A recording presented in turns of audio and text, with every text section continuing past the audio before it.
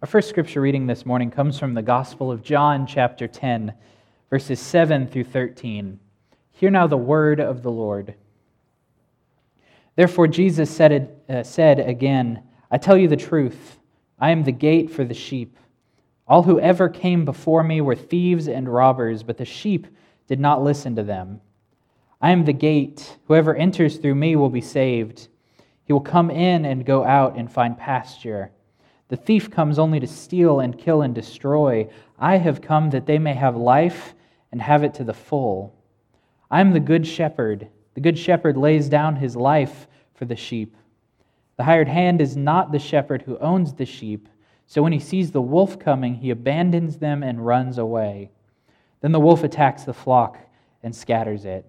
The man runs away because he's a hired hand and cares nothing for the sheep. Our second scripture reading this morning comes from the book of James, chapter 4, verses 1 through 7. Hear now the word of the Lord. What is the source of quarrels and conflicts among you? Is not the source your pleasures that wage war in your members? You lust and do not have, so you commit murder. You're envious and cannot obtain, so you fight and quarrel. You do not have because you do not ask. You ask and do not receive because you ask with wrong motives, so that you may spend it on your pleasures. You adulterers, do you not know that friendship with the world is hostility towards God? Therefore, whoever wishes to be a friend of the world makes himself an enemy of God. Or do you think that Scripture speaks to no purpose? He jealously desires the Spirit which He has made to dwell in us. But He gives a greater grace. Therefore it says, God is opposed to the proud, but gives grace to the humble. Submit, therefore, to God. Resist the devil, and he will flee from you.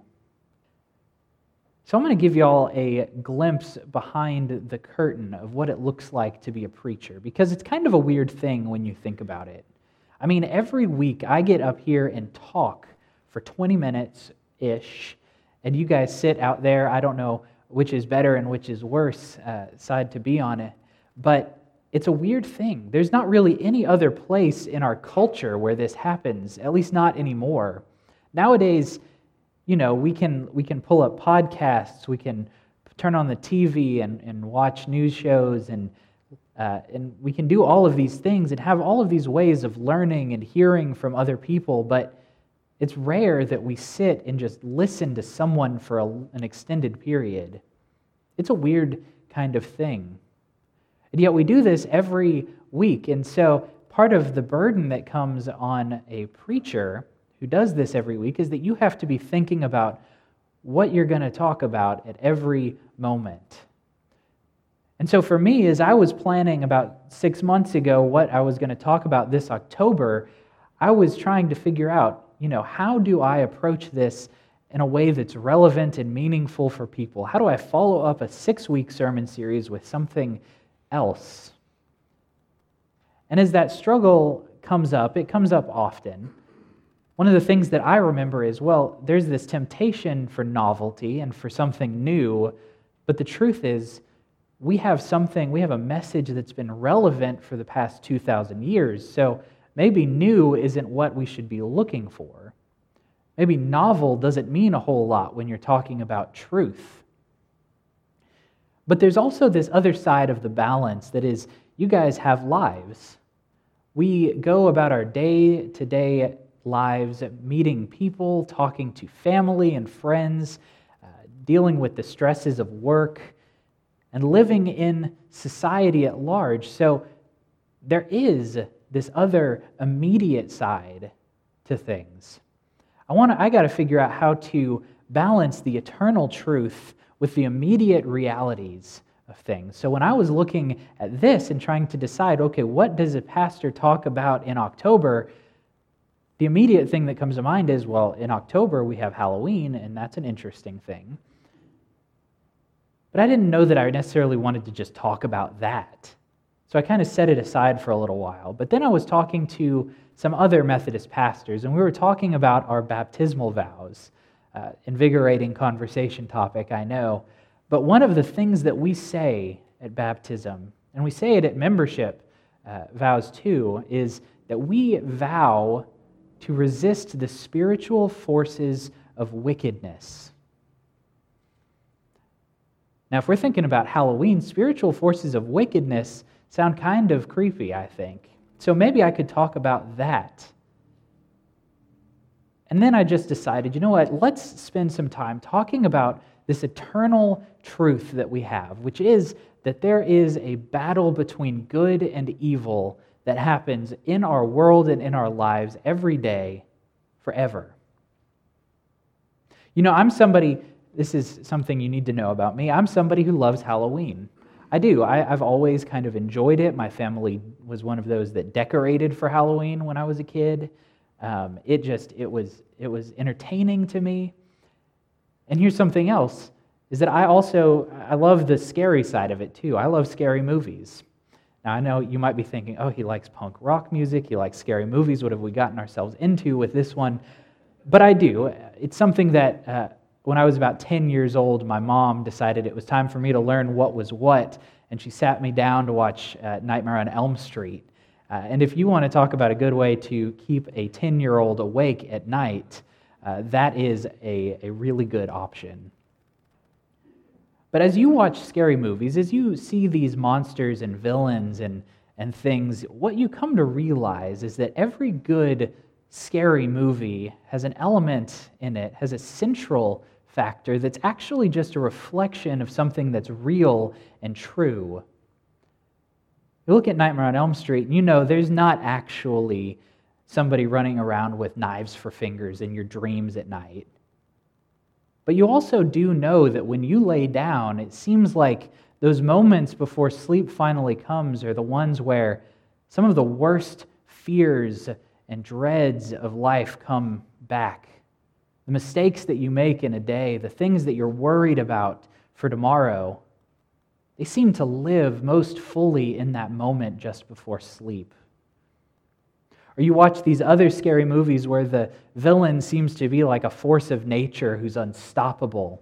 And we know that that's not really the case, but we also know that there are forces of nature, things that exist beyond our control that can cause real harm in our lives.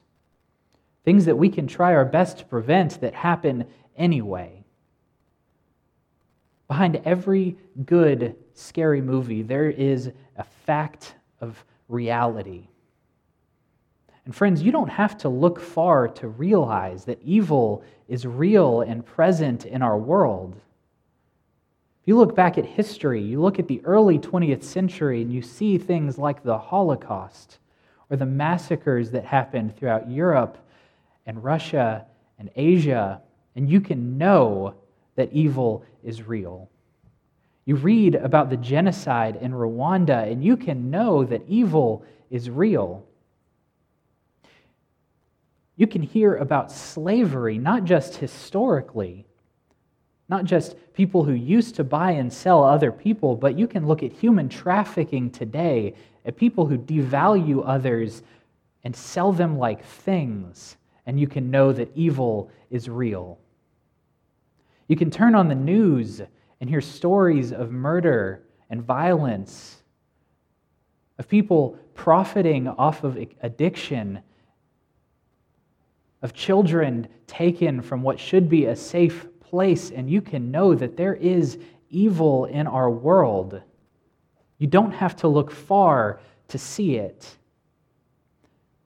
But before we can talk about this large-scale kind of evil, we have to talk about something a little bit more personal. Because a terrible truth to each of these things is that behind every horrific act, behind everything that happens that we can call evil in our world, there's a person or a few people who make a decision. People are at the heart of all of this, and so we have to think about how evil, what we call these spiritual forces of wickedness, are at work in individual lives, and that includes ours. But here's the question that we have to wrestle with as Christians. We know that evil exists. Like we said, we don't have to look very far to see it. But we also affirm regularly that Jesus Christ is powerful enough to change and save anyone, period. The grace of Christ is big enough to overcome any wickedness. And that's that. No exceptions. So how can we recognize evil while also affirming the power of Jesus Christ? We have to ask this question: can Jesus save murderers? Can the grace and the good news of Jesus Christ redeem people who sell other people? Or is there a point where these forces of wickedness become so great that even Christ can't overcome them? We look at that question and we watch these terrible things that happen, and we know that we are fallen people. But the answer here is clear. Scripture says that we are not beyond redemption, that God, in His infinite grace, makes it possible for us, for anyone, to turn away from what they've been and follow Him instead. Evil is not just bad people doing bad things. It's something deeper, something that's within them and within each of us that runs throughout all of the world. It's something that corrupts human nature and tempts us towards wickedness. It's what changes people for the worst and hardens our hearts against goodness and all things that point to God. It's what our Scripture identifies as being the source of lust and envy, of anger and violence, of the things that drive us apart from one another and force us away from God. What we have, and you see this not just here but all throughout Scripture, is a conflict between good and evil, between the kingdom of God and the kingdom of this fallen world. It's so strong, this battle, that it says, Scripture tells us that a friend of one is an enemy of the other. You can't be allied to both. It's all or nothing. See, God wants better things than these for us. And He wants better things than these from us as well. God wants us to pursue Him. But what we have to know in that truth is that what we think of as better for us isn't, or it shouldn't be, wealth or health or even this kind of worldly happiness, because that's looking through the eyes of this fallen world.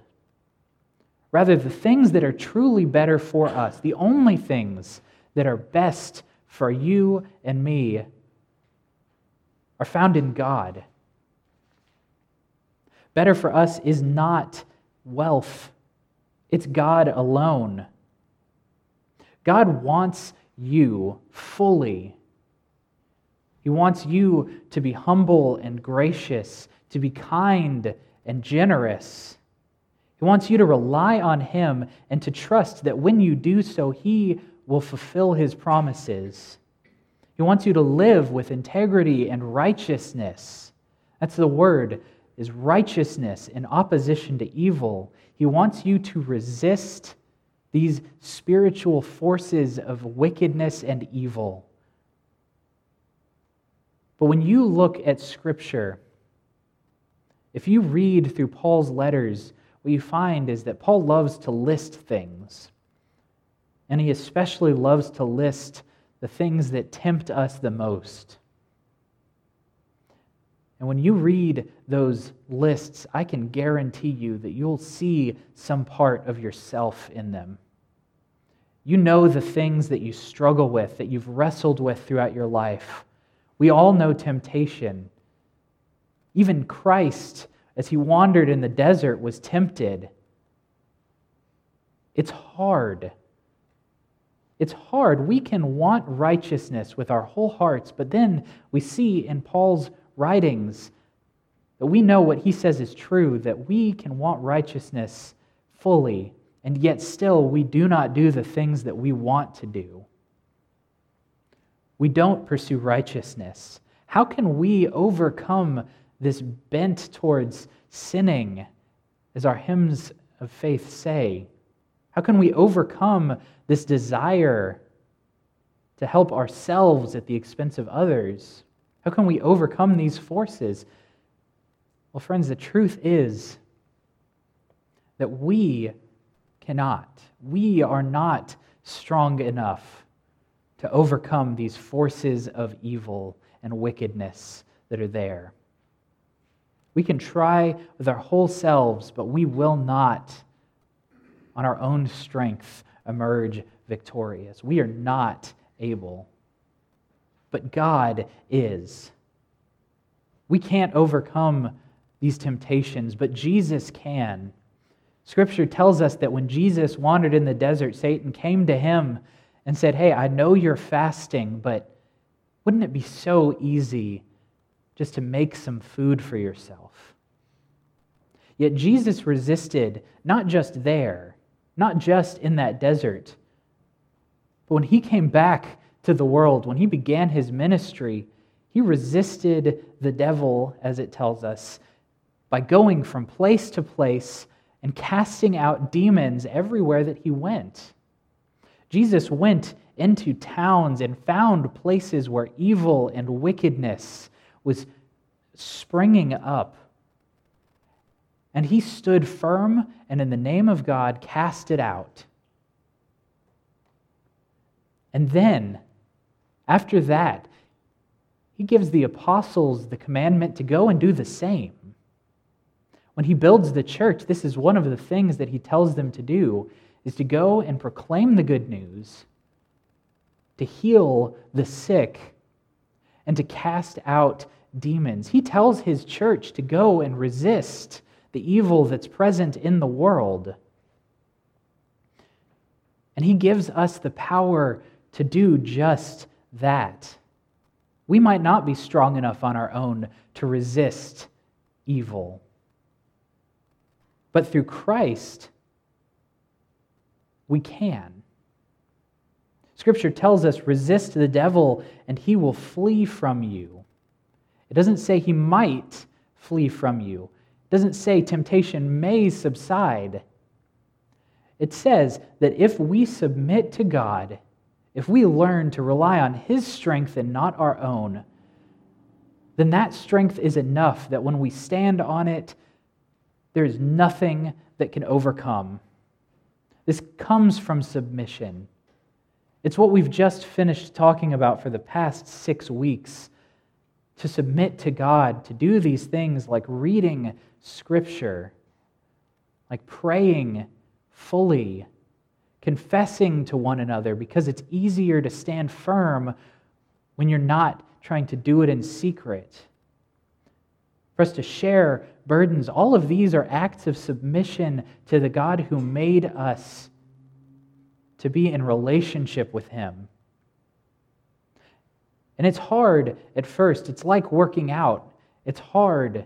It's not fun at the beginning. But the more you do it, the easier it gets. And after a while, you might even find that it becomes something you enjoy.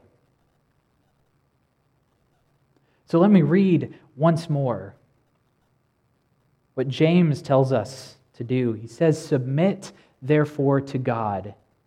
Resist the devil, and he will flee from you." Submit yourself to God. Remember that you stand on his strength and not your own. And know that before that strength, before that greater grace, nothing else can stand. Go with strength that comes from that. Resist the devil. Submit to God. And you'll find that you, in Christ, can overcome these spiritual forces of wickedness. Thanks be to God who makes all of this possible. Amen.